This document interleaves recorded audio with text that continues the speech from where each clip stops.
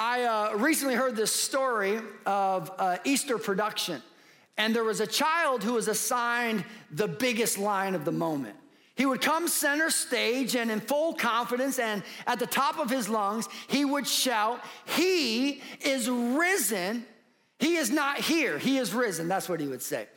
So he comes out to take his place and he forgets his line. And he looks down at his teacher who whispers the line, "He's not here. He has risen."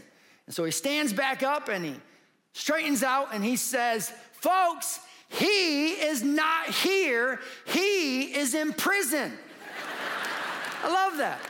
And I think that works for our church, right? I think both are true. He is risen and he is in prison. And I just think that's fantastic. And if you are coming in not knowing what to expect, I'll just give it to you on the front end. We're going to cover a lot of ground. A lot of information is coming your way. It's probably going to feel more academic than you would expect. But there's a reason behind that. I sometimes am concerned by the level of insecurity I bump into in Christian spaces. I think we have a lot more to hold on to with confidence that we shouldn't be as wishy-washy in our faith. In addition to that, some of you may be skeptical or a critic of what we believe, and I'm so thrilled that you are here because much of my life was lived in that frame of mind, and I anchored myself to a worldview that insisted on God not existing. And I'm so thankful that you are here, and I pray that somewhere in this conversation, you find yourself intrigued and maybe even curious as to, wait a second, there might be more to this Jesus. And folks, there's always more to this Jesus. Can I get an amen? I love the Bible, and I find that most people don't fully understand what they're holding on to when they hold on to the Bible. Most people think this is a book. They think this is a novel, and it's neither. You cannot say the Bible is a book. If anything, the Bible is a library made up of 66 books, written by individuals spanning the centuries, individuals who lived in different regions, individuals who facilitated and functioned in different occupations, individuals who never met each other and were disjointed throughout history, yet somehow they all told the same story. It's pretty fascinating how this library was pieced together. There was a man by the name of Theophilus, which for those of you who are pregnant, still thinking about a name, that one's pretty unique. Theophilus was well established. He was wealthy. He was a dignified individual within the community. And he was living in the time in which Jesus came teaching, performing miracles, predicting his death and his resurrection, and then he pulled it off. Which, for the record, anybody who predicts their death and their resurrection and pulls it off has a lot of credibility in my mind.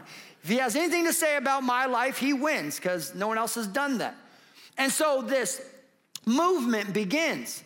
And anyone know what the movement is called? The local church.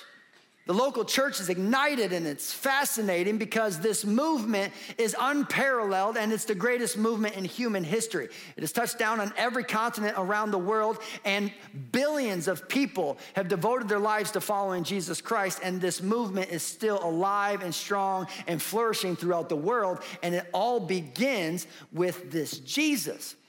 Theophilus was curious as to what is going on. This man came back to life, and hundreds upon hundreds of people have documented their witness. They've seen Jesus. And so he goes and hires a physician and a historian, a highly educated and skilled individual by the name of Luke. And he says, "Luke, will you do a thorough due diligence of the things taking place among us? Would you do a research project?"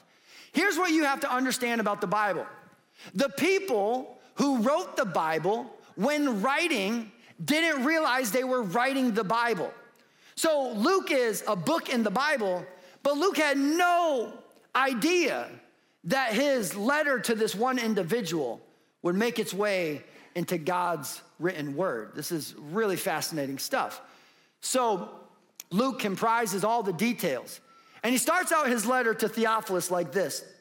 Luke chapter 1, Verse 1, he says, "Inasmuch as many have undertaken to compile a narrative of the things that have been accomplished among us. What you have to understand is so many people were trying to capture the moment. Hey, this is history. This has never been done before. We have to write it down. We have to capture what is happening. And so things were documented by the Romans and documented by the Jews and documented by the Christians. There's so much documentation because everybody was trying to capture history unfolding before them. And it says, just as those who from the beginning were eyewitnesses. Think about this. And ministers of the word and delivered them to us. What Luke is saying is, I personally know people who were eyewitnesses and friends of Jesus and spent time with him after his death. And he says, they delivered this to us and it seemed good to me also, having followed all things closely for some time past, to write an orderly account for you, most excellent Theophilus, that you may have certainty concerning the things you have been taught. I so appreciate people like Luke, individuals who say, I'm gonna do a thorough due diligence and I'm gonna look into this.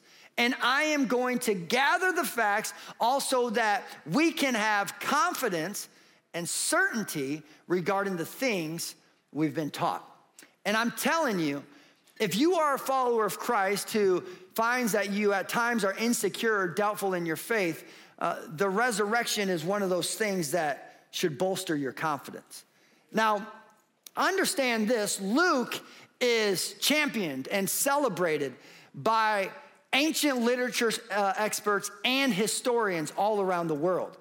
In this time of history, with the limited resources that he had, most agree that this is a historical and a literary masterpiece. In fact, an individual by the name of Leland Ryken, who is an expert on ancient literature, he says this about Luke.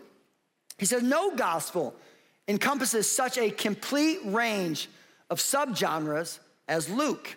Annunciation stories, birth narratives, lyric praise psalms, Christmas carols, prophecies, genealogies, preparation stories, temptation stories, calling stories, recognition stories, conflict stories, encounter stories, miracle stories, pronouncement stories, parables, beatitudes, sermons, proverbs, passion stories, trial narratives, resurrection accounts. He says stylistically, Luke is known. In other words, he's known among historical and literary experts. He is known for his vivid, descriptive details and an ability to make scenes come alive in the imagination. See, the question is why did Luke's letter to this man by the name of Theophilus, why did it end up in the Bible? How did it end up in the Bible? See, what happened is individuals were documenting the story. And before long, they started to realize, wait a second, these letters pair with these other letters, and somehow these are saying the same thing. In fact, they're fulfilling the ancient scriptures. This is all one narrative. See, what happened is over time, throughout the history and throughout the ages, individuals would make prophecies. God would impress upon people things to foretell and predict. And over time, Jesus would eventually arrive and he would begin fulfilling those prophecies. And this stuff is really unlikely. It's, in fact, impossible that Jesus would accomplish this. I mean, just to give you some basic ones that might stretch your thinking. In the book of Daniel, okay, so there's 456 prophecies in the Bible. That's a lot of prophecies and predictions. In the book of Daniel, 530 years before Jesus ever showed up, predicted the time Jesus would arrive. Think about that. Like, that is really impressive. 530 years in advance, he predicts the time Jesus would arrive. In addition to that, Micah, 700 years before Jesus would ever arrive, predicts the town. And the more these prophecies would stack upon each other, the more specific they would become. And now you have the right time with the right town. This becomes highly unlikely that one individual is going to fulfill this. He did that 700 years before Jesus ever showed up in Bethlehem. In addition to that, David made a prophecy about the tool 1,000 years before Jesus arrived. Now, when I say the tool, what tool am I talking about? The cross. Now, get this. David foretold of the cross and how Jesus would die 1,000 years in advance. But here's what's fascinating. He did so a few hundred years before the cross was ever invented as an execution tool and mastered by the Romans. This is really impressive. Long before it was ever a concept, it was predicted thousands of years before. And what you find is Jesus shows up and he fulfills these prophecies. And the question is, what are the chances? That seems highly unlikely. There was a professor at Westmont College, and he was overseeing 12 classes comprising of 600 students. And so he developed a research project. All 600 students are going to participate, and we are going to do a deep dive into the economics and the mathematics and the scientific probability of one man fulfilling all these prophecies. So what they did is they did their research, and here was his standard. He said, I want you to continue reducing the probabilities to a conservative number until everybody unanimously agrees with the probability. Amongst 600 kids, there were a lot of non-believers, individuals who didn't agree with Christianity or the faith. And he said, get it to a point where unanimously everybody agrees. And so they boil it down to a conservative number. Then he takes that number, and then he goes to peer review, and he takes it to global scholars around the world, and he says, hey, will you check the work? And they reduced the probability even more. Then they took their work to the American Scientific Affiliation, which certifies these type of findings. And they said, would you look at our work? To which they came back and they said, your work is factual, accurate, and dependable. Now, for illustration's sake, here's what they came up with. Let's just say Jesus fulfills 8, just 8 of them. 8 of 456 prophecies. What are the chances? And they said the chances are 1 in 10 to the 17th power. Meaning, you have a better chance of winning the lottery in multiple states in the same week than Jesus just fulfilling 8 prophecies. They said, let's take it a little bit further. Let's look at 48 prophecies, just over 10%. What are the chances that Jesus would fulfill just 10% of the prophecies? And they said it's the chances of 1 in 10 to the 157th power. Folks, 157 zeros. Now, for those of you who come from the mathematic community, you would be aware of this. The math community, economics community, they would say that anything beyond the power of 50 is impossible. I have a friend who's a professor in mathematics, and I said, so what would be your take on this? He said, well, it's pretty clear. From day one, Jesus accomplished the impossible. And folks, from day one, Jesus accomplished the impossible. And he fulfills all these predictions and all these prophecies. And I'm telling you, what he did has been unmatched, unparalleled, and it's something that should come with more confidence. Yeah. He does the impossible. So when you look at the resurrection, it's like, well, from day one, his whole track record has been accomplishing the impossible. So why not this as well? Now, there is this idea that is gaining traction in our world, and I sometimes think my job is to give commentary on the things I see and hear. And the idea is this, and maybe you've said it, or maybe someone has told it to you, and that is all religions are the same. Your truth is your truth, my truth is my truth. All religions are the same, and folks, it just doesn't carry water over time. There's a lot of distinctions when it comes to Christianity, and today I'll just share with you 3 that you find in the writings of Luke. 3 distinctions that set Christianity apart from every other major world religion. 3 distinctions that you will not find in another world religion. And those are, 1, the incarnation. This is a big theological concept, but lean in on me. I know it's Easter and you're cute and you're dressed up and you're ready for the celebration, but this might be knowledge that you can stand and build your life upon for the rest of your life. The incarnation is the truth that God became like us, that God came to us, that he took on bodily form. In other words, the incarnation is God in a bod. Yeah, that works. And you'll remember that. He became like us. Folks, here's the deal. You will not find in another major world religion a God who becomes like his adherents. Everyone else is saying you have to become like God. You have to subscribe to all these rules, regulations, and standards. And if you're really good, you can become worthy of getting to God.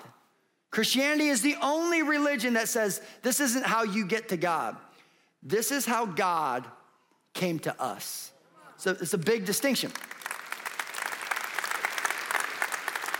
The other massive theological concept that is a big distinction for our faith is the theology of atonement. Atonement is simply the idea that humanity is fractured, broken, and sinful, and we have racked up a debt we can't pay on our own.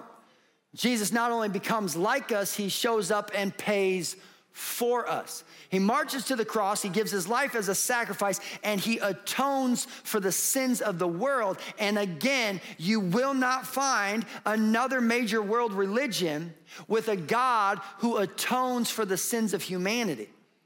You just won't find that. And lastly, you will not find another major world religion with the theology of the resurrection.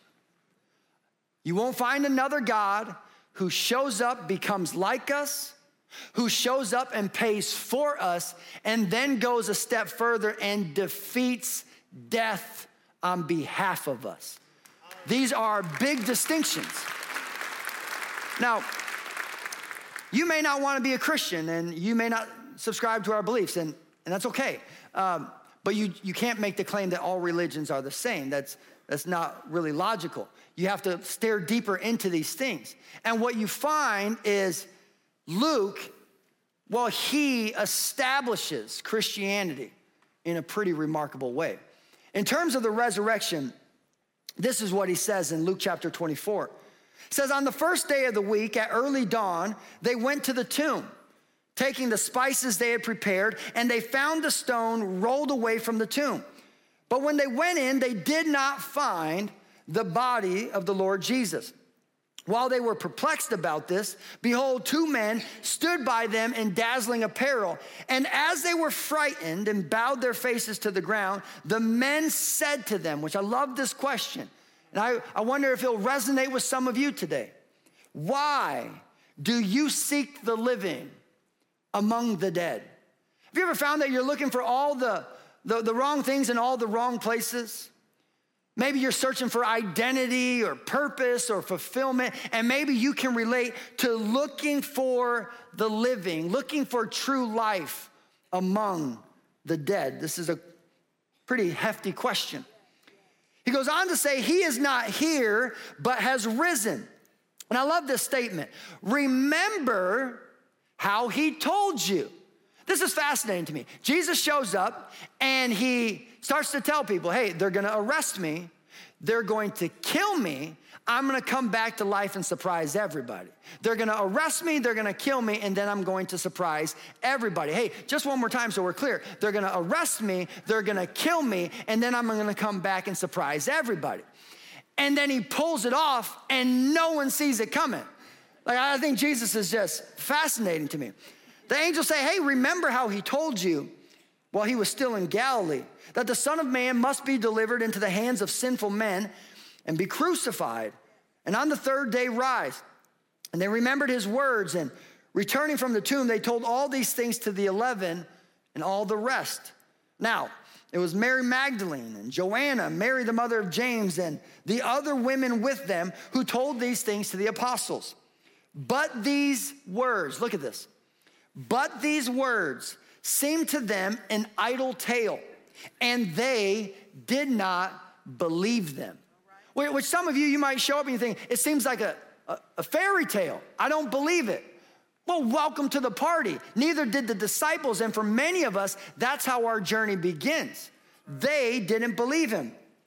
But verse 12, but Peter rose. Look at your neighbor and say, Peter rose. Come on, all of our campuses, Peter rose, yeah. But Peter rose and ran to the tomb.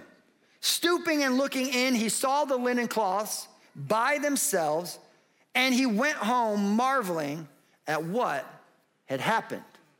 I find this whole situation comical, fascinating, and marvelous. For starters, I love Peter. Anyone who knows Peter's story knows Peter is coming off of a really bad week. Peter is in the dumps, feeling pretty low about himself. And I love his response. The women arrive and they say, hey, he is risen. And though he was doubtful, it says he rose, because I believe inside Peter was this thought, wait a second. If he has risen, I can keep rising. Hey, life is tough, but so are you. And if he has risen, you can keep rising, and you can stand firm in the Christ and the strength found in Christ, and you can live a victorious life. If he has risen, you can keep rising. Amen. So he takes off to the tomb. And I love this because people will say this is a hoax. This is a scam. That these individuals duped humanity. And I think that is a pretty massive insult on billions of people, bright, logical, hardworking, dedicated, and devoted individuals who have surrendered their life to Jesus Christ. But nonetheless, there is this thought that this is a hoax. And my thought in response is, well, if this is a plan to dupe humanity, this is a terrible plan. And from day one, they're not getting started on the right foot. For starters, not even the disciples believe it, and none of them know what's going on. And in addition to that, if you were trying to develop a plan that would stand the test of time, especially in this era, you would not have sent women to be the first witnesses. Now, no offense, ladies, but at the time of Jesus, women didn't have any rights. They were not allowed to serve as witnesses in the court of law. Here's how petty it got. The Romans would have these festivities, and every time there was a full moon, they would throw these festivities, and the party would begin as the moon would rise. And here's what's interesting to me. There was such a low confidence in women during that time that the women were not allowed to go outside and watch the moon rise for the celebration, which I love, because Jesus shows up on the scene in a world that doesn't allow women to watch the moon rise, and he says, yeah, but you can watch the sun rise, and you can be the first witnesses to tell my story. It is such a remarkable thing. The challenge is we live in a world where everybody's an expert, so nobody is an expert. And we live in this pattern of thinking that assumes and is starting to believe that all ideas are equal, and that's problematic. And I recently read a book by a guy by the name of Tom Nichols, and for awareness, I'm not sure if he's a Christian or not. His book certainly is not a faith-based book. He is an academic specialist in international affairs, and he wrote a book called The Death of Expertise. And as I was reading this book, I couldn't help but see parallels in the resurrection conversation. And here are some things that Tom Nichols says in his book. He says, these are dangerous times. Never have so many people had so much access to so much knowledge and yet been so resistant to learning anything. The bigger problem is that we're proud of not knowing things. Americans have reached a point where ignorance, especially of anything related to public policy, is an actual virtue. To reject the advice of experts is to assert autonomy, a way for Americans to insulate their increasingly fragile egos from ever being told they're wrong about anything. When feelings matter more than rationality or facts, education is a doomed enterprise. As it turns out, however, the more specific reason that unskilled or incompetent people overestimate their abilities far more than others is because they lack a skill called metacognition. And I love this next statement. This is the ability to know when you're not good at something. I love that. By stepping back, looking at what you're doing, and then realizing that you're doing it wrong. The growth of this kind of stubborn ignorance in the midst of the information age cannot be explained away as merely rank ignorance. In some ways, it is all worse than ignorance. It is unfounded arrogance. The outrage of an increasingly narcissistic culture that cannot endure even the slightest hint of inequality of any kind. Ooh, anyone love a good tension? Can you feel it in the room? What he's not talking about is the inequality of rights. He's talking about the inequality of reasons. He's saying not all reasons carry the same weight. Some carry more logic than others. You got to pay attention to these things. If you had two people come out here and one says, hey, I believe 2 + 2 is 4. And the other person says, well, I disagree. How do you get that number? Well, if you count them, 1, 2, 3, 4, it adds up. 2 + 2 is 4. And the other person would say, well, I don't agree with you. I believe 2 + 2 is 7. And the other person would say, well, how did you get 7? Well, it's what I feel it is. It's what I think it is. And folks, here's the deal. Those are not the same level of logic. And in this world, it is getting harder and harder to live a wise, rational, logical life that is rooted in the truth when the marching orders are to subscribe to an idea that there is no truth. And your truth is your truth, and my truth is my truth. But folks, some things add up and others don't. And the resurrection adds up.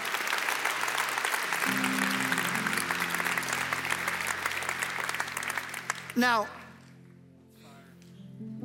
I gotta say this because you gotta know where I'm coming from in this conversation. I was raised by remarkable parents. I was very blessed and spoiled. God gave me a head start with the parents I had. I was raised in a godly home. In fact, I was raised as a pastor's child. There's something in my broken humanity was rebellious, skeptical, and I just had a growing disdain towards church, towards God, and towards his people. I grew up in a church where maybe I was exposed to too much at an early age. I not only heard things in the church, I witnessed things in the church. You know how churches are made up of imperfect people. And I didn't know how to reconcile those things at a young age. So I completely turned my back on God, and midway through high school, I start to take a great deal of pride in being an atheist, especially an atheist growing up in a pastor's home. As I get off to college, it was that on steroids. I was so ambitious in my pursuit to disprove the nonsense I was taught growing up.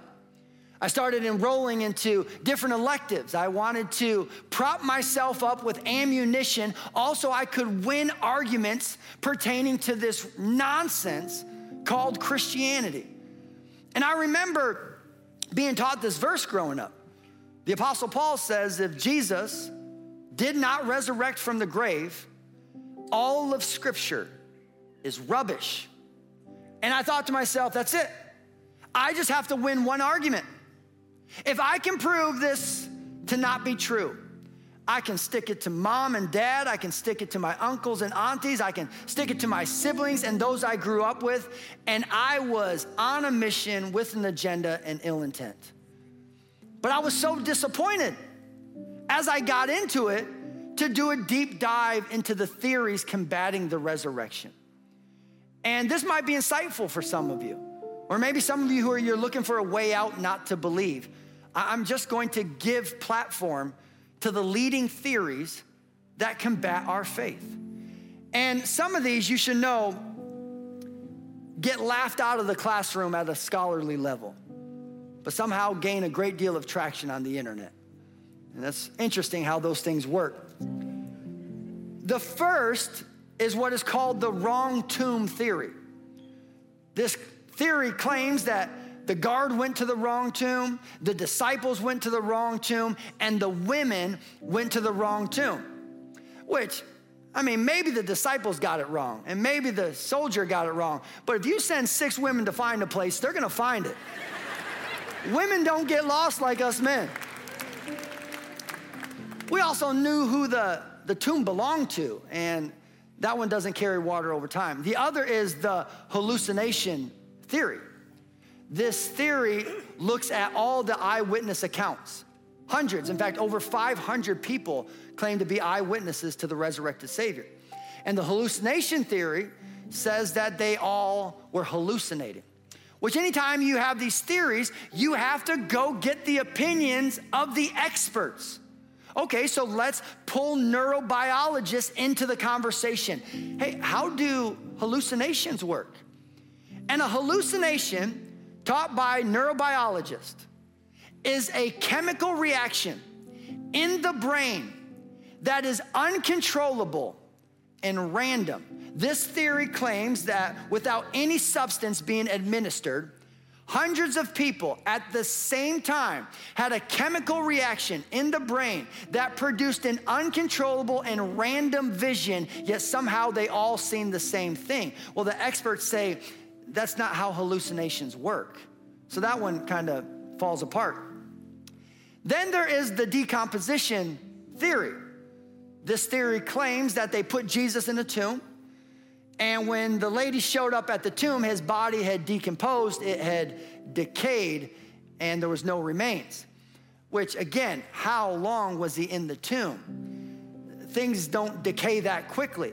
And even if the body had decayed, what would have remained? Bones. And so, again, most people think, well, that just isn't how decomposition works, so that theory falls apart pretty quickly. The next is what is called the stolen body theory. And there are 3 opinions as to who stole the body. The first would be the disciples, which is actually a fair assumption. The disciples themselves, when they heard of the resurrection, were like, oh my goodness, who stole the body? They're gonna think we did it. They're gonna come try to arrest and kill us. They too agreed with the assumption.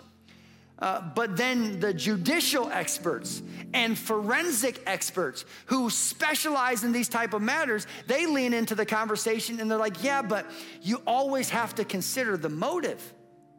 What would have been the motive for these men? To risk their life to save a reputation of a rabbi who's gone, also that they can be tortured, arrested, and murdered? Like, that doesn't make sense. They didn't have a motive. The other claims are sorcerers stole the body. That the idea was that there are sorcerers who were obsessed with holy individuals and running experiments on their body, and somehow they bribed the guard and stole the body. And the final, third group of people that there's a growing population that thinks stole the body, they believe aliens took the body. Yeah, and some people give the same response as that. The next theory is what is called the evil twin theory.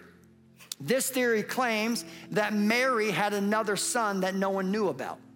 And he was a maniac and he was a wicked man.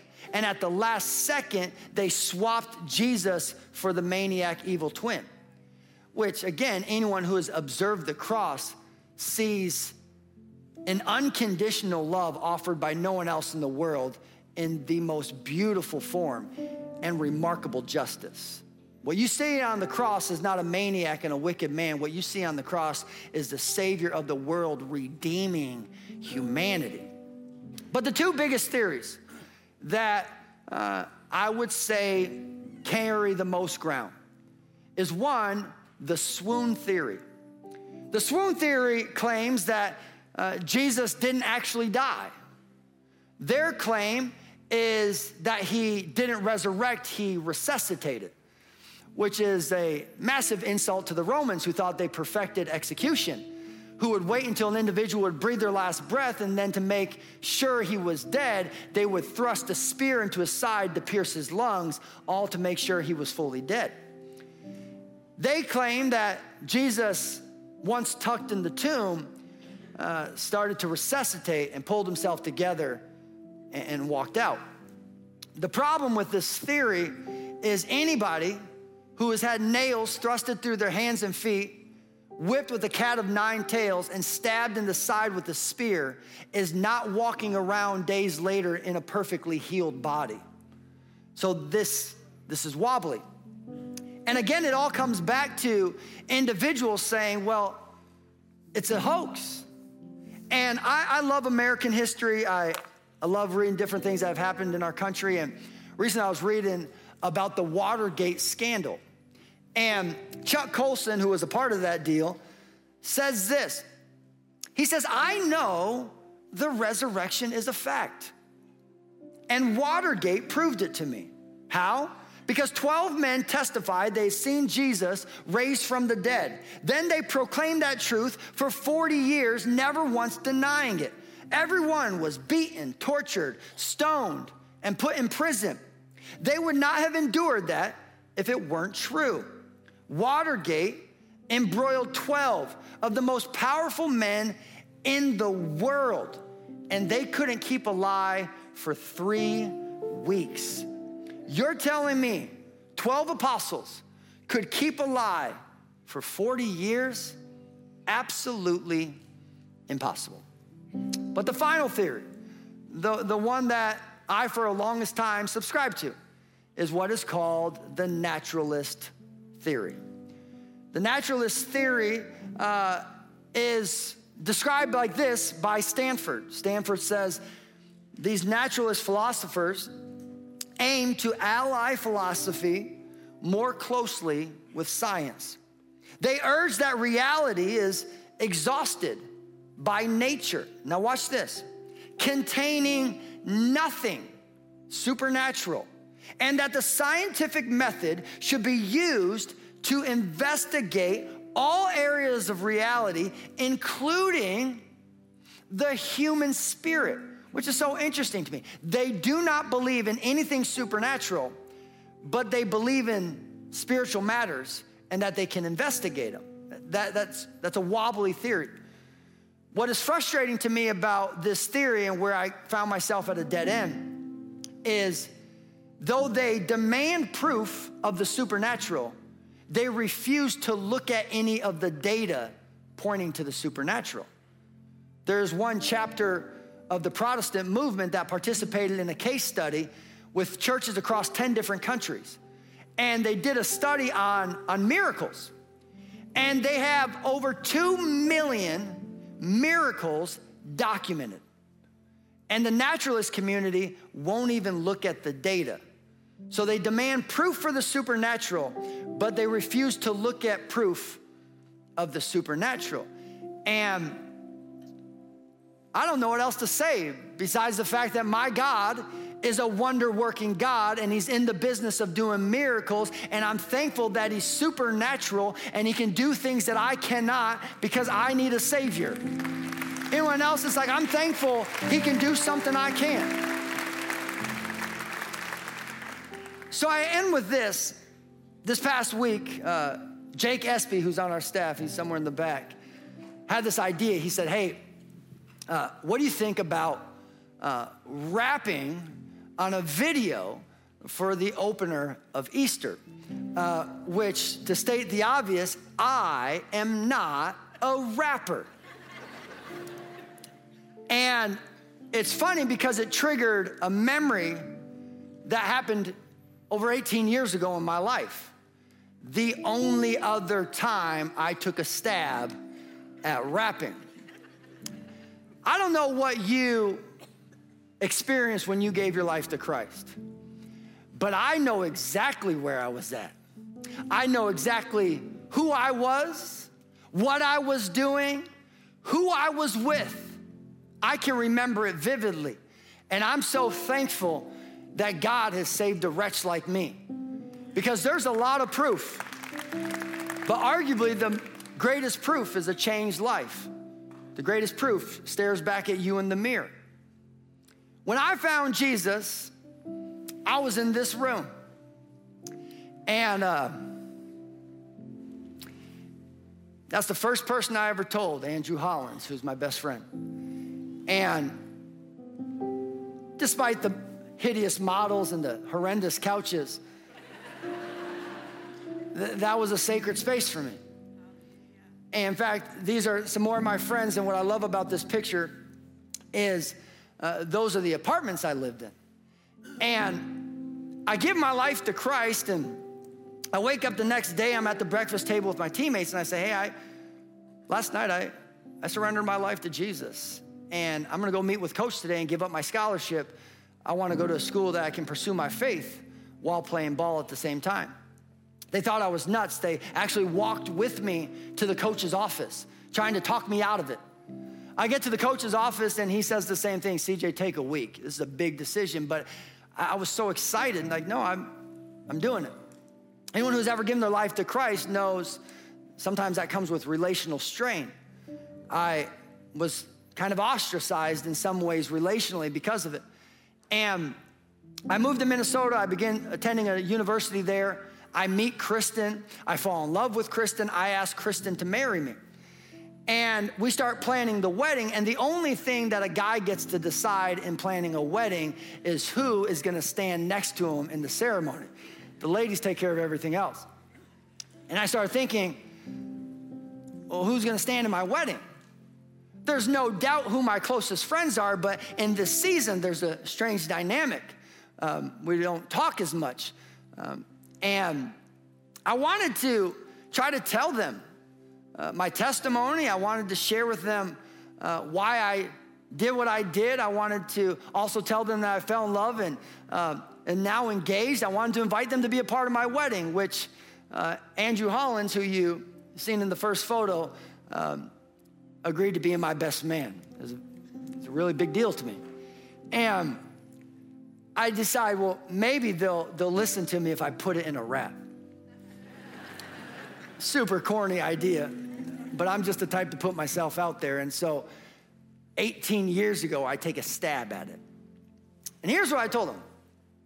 I said to my guys in the struggle, still living life on the bubble, reminiscing those times we used to joke in a huddle, I want you to know that I love you, know that I'll never forget days that we spent, places we went, things that we did. I just pray that y'all will forgive me for moving on, me for being strong, me for making rights out of my wrongs. I write the song so I can explain the thoughts in my brain on the day I said I gotta get out the game. I never felt like such a lame, and it was hard to live it, yet I knew it was time for me to move my pivot and travel on to a place where I knew I belonged. So now I'm gone. And I find myself far away from y'all, hesitating every time I go to place a call, never knowing the next time I'll be face to face with y'all. And it's been hard, knowing that a part of me's missing, like being engaged before y'all can meet Kristen is something that I never envisioned, nor did I wish. I never planned for things to turn out like this. I guess I just thought we'd always be together, staying close like clouds in stormy weather, but never say never, because I thought I had the best, but God has shown me a better. So I just encourage you to never let up, though you get fed up, and it seems impossible to keep your head up or stay in stride, just know that there's joy at the end of the ride. So with time, maybe somewhere down the line, we'll stop and find ourselves standing side by side.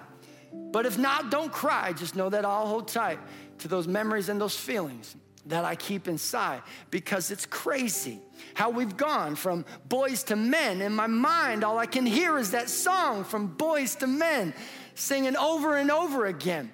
It's so hard to say goodbye to yesterday, when just yesterday you and I were waiting next to play. Now all we do is text and say, hey man, how's your day? I'm on my way to work and I'm running late, but I just thought that I'd say hey. And that's what it's become. I guess we've been forced to let time and distance take its course.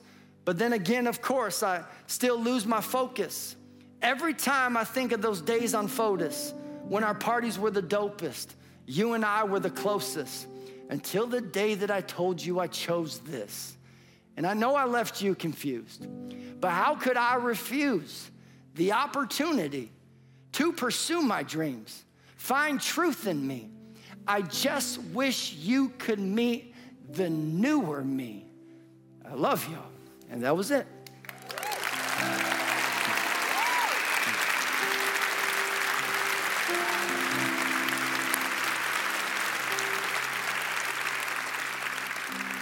Here's the thing, and I close with this. I promise you, if you give your life to Christ, He will do something so remarkable in your life that when people see your before photos, they'll chuckle along with you, because He's that good. Amen. He's that good.